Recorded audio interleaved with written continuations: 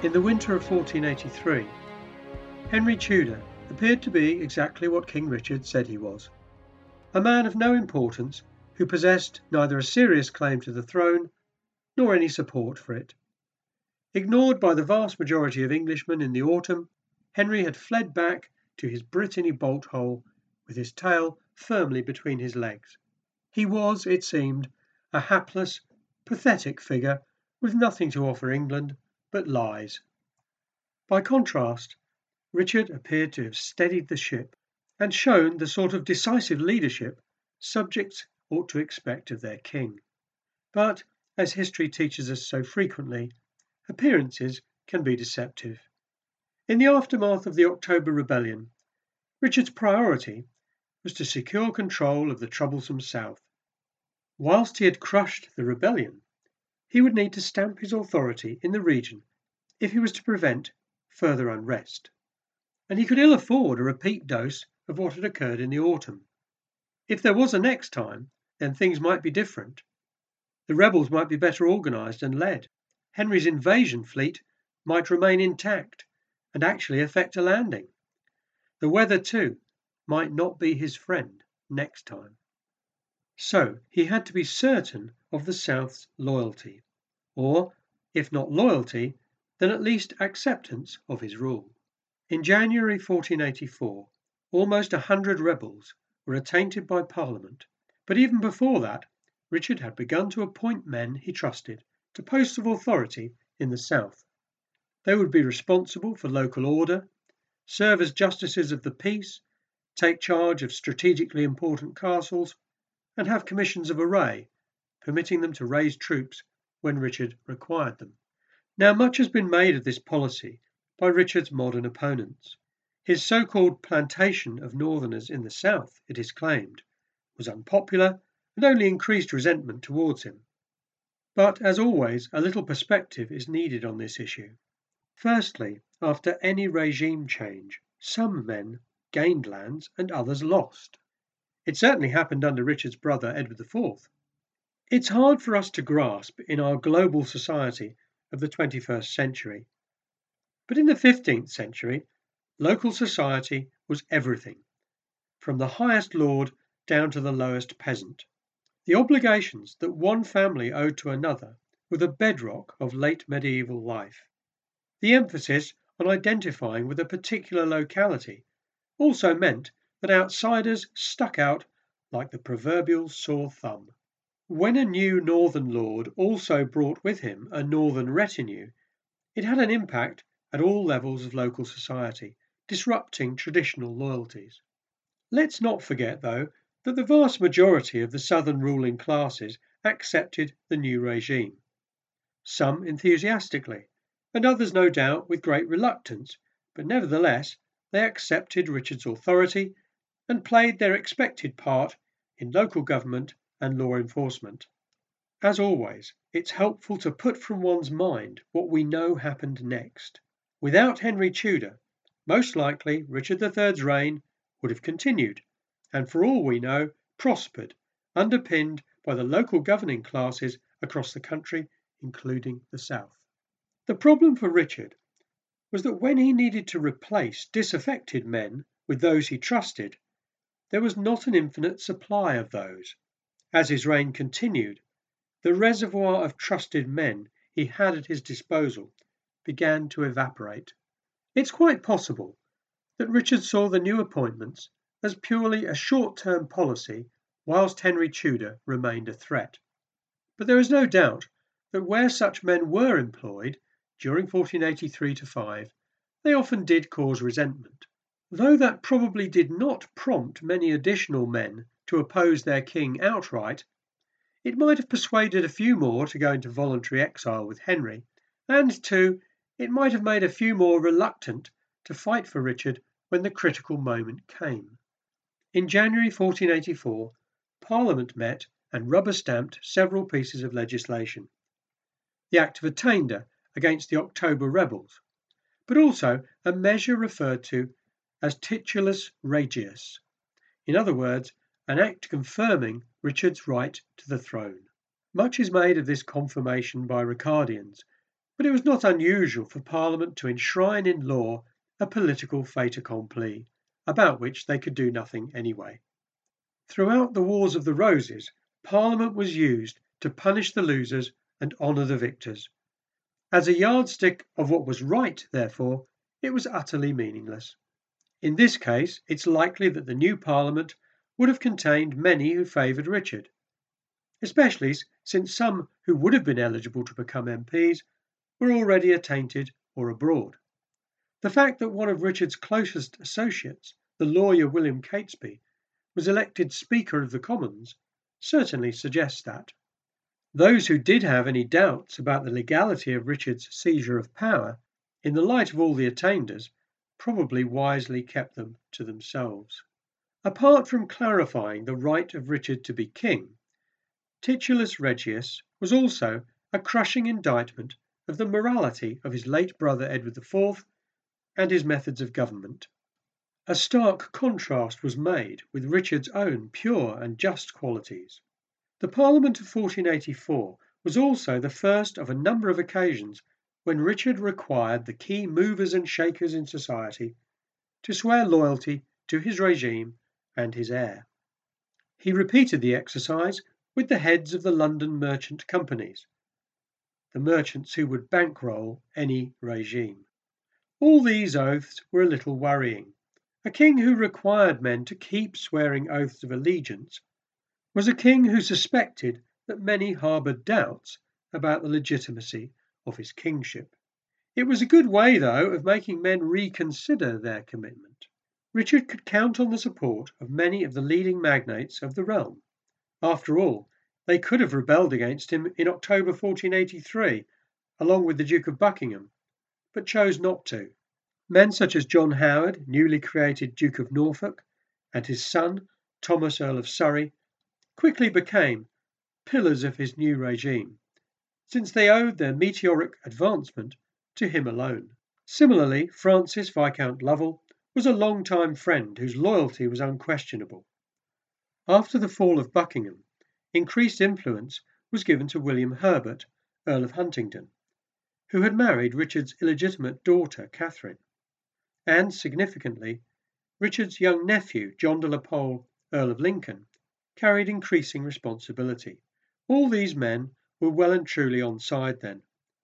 But what about the two great northern magnates without whom no king was safe?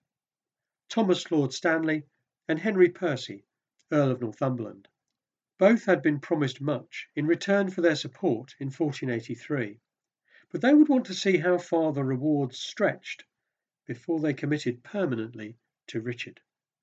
There is an element of genuine tragedy about Richard III, which I suspect is why he garners so much sympathy even today. There's a sense that, though he was architect of his own downfall, he was also unfortunate. An excellent example of this occurred in 1484, when Richard required all the lords and bishops to swear an oath to his son and sole heir, Edward of Middleham. Very soon after, in March, Edward of Middleham died. This was a body blow to Richard's regime. A king without an heir was a king nervously looking over his shoulder. Nevertheless, despite that setback, by the summer of 1484, Richard had restored his control of the country, at least for the time being. But the continued presence of Henry Tudor was an ongoing problem, and one which it seemed Richard might need to solve by foreign rather than domestic policy. Henry Tudor was still in Brittany, where, before the disastrous October Rebellion, he had been joined in exile, as we know, by a growing number of ex-courtiers of Edward IV. By December 1483, though he had been defeated, Henry actually had even more such supporters.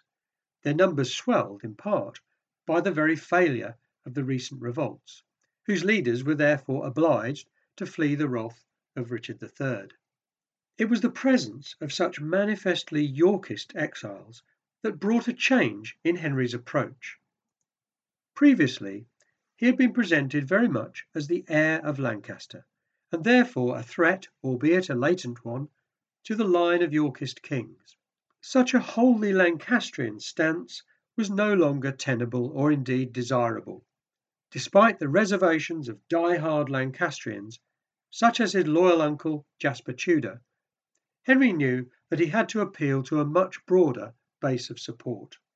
In the autumn, to attract support from disaffected Yorkists, Henry had promised unity by means of a marriage to a daughter of the late King Edward IV. Now, if he wanted to be taken seriously by Yorkists, Henry had to give real substance to that promise.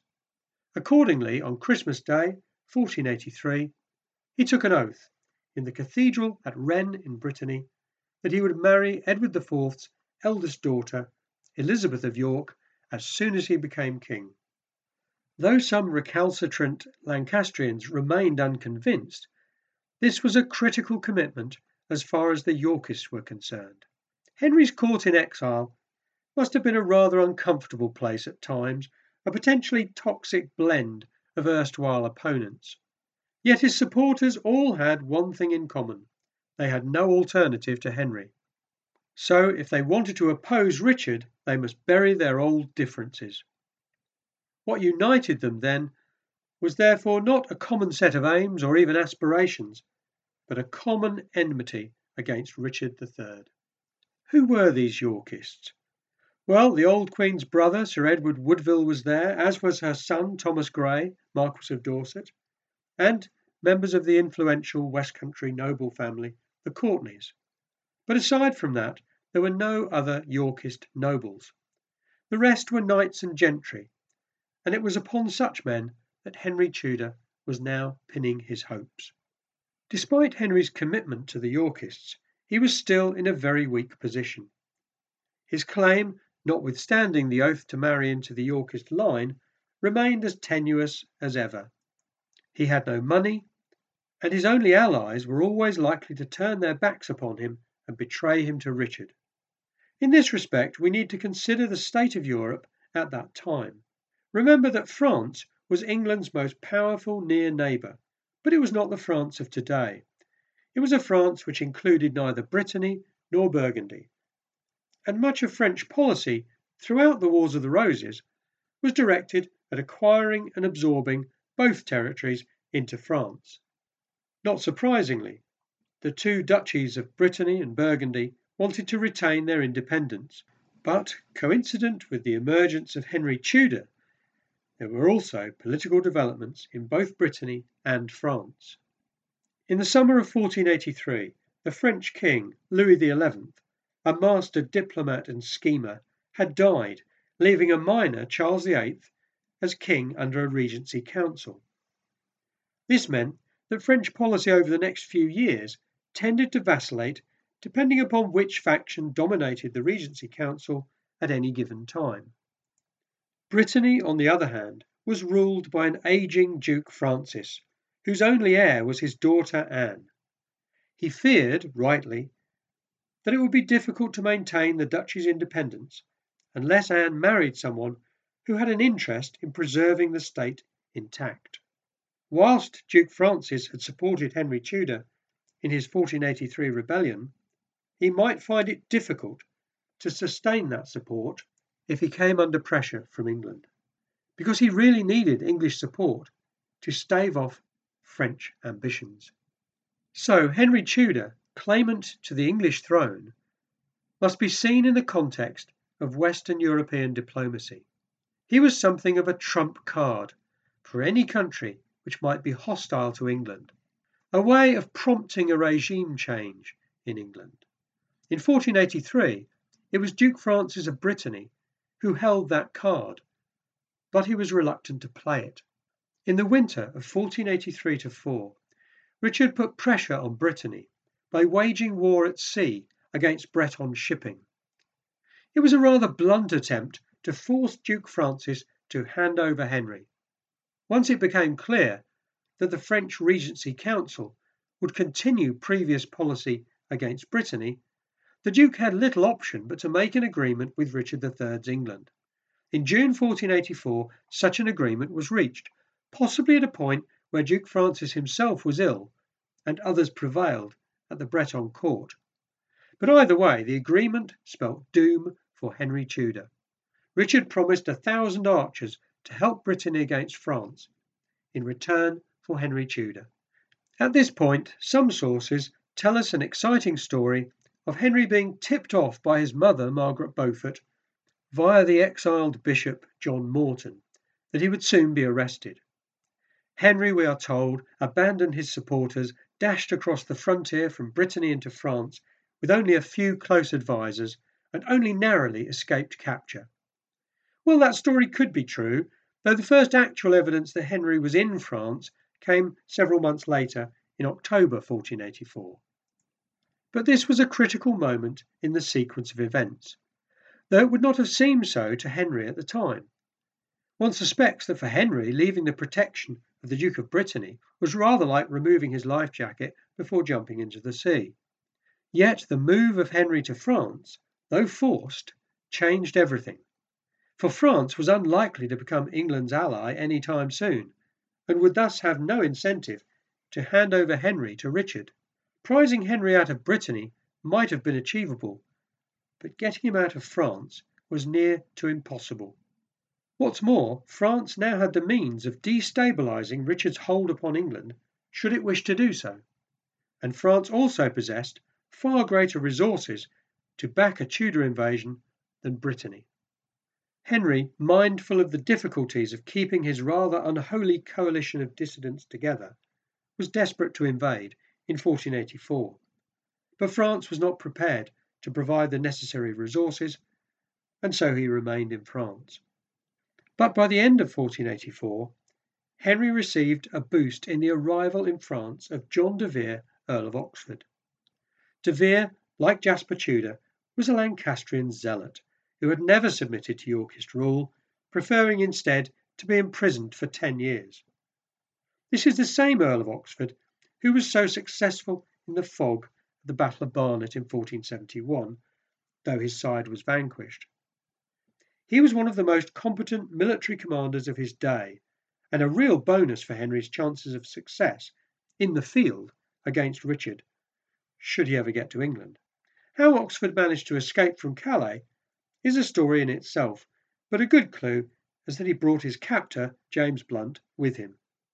So, as 1484 ended, Richard knew that there could be no invasion by Henry until the spring or summer of 1485. Yet he also knew that such an invasion was now almost inevitable. Indeed, his spies told him that it was certain that Henry would invade in the summer. And I reckon that must have been a relief. The longer he had to keep the kingdom at a state of readiness to face an attack, the more difficult it became, and the more the loyalty of his supporters was being tested. At last it seemed Richard would have an opportunity to crush his one remaining opponent.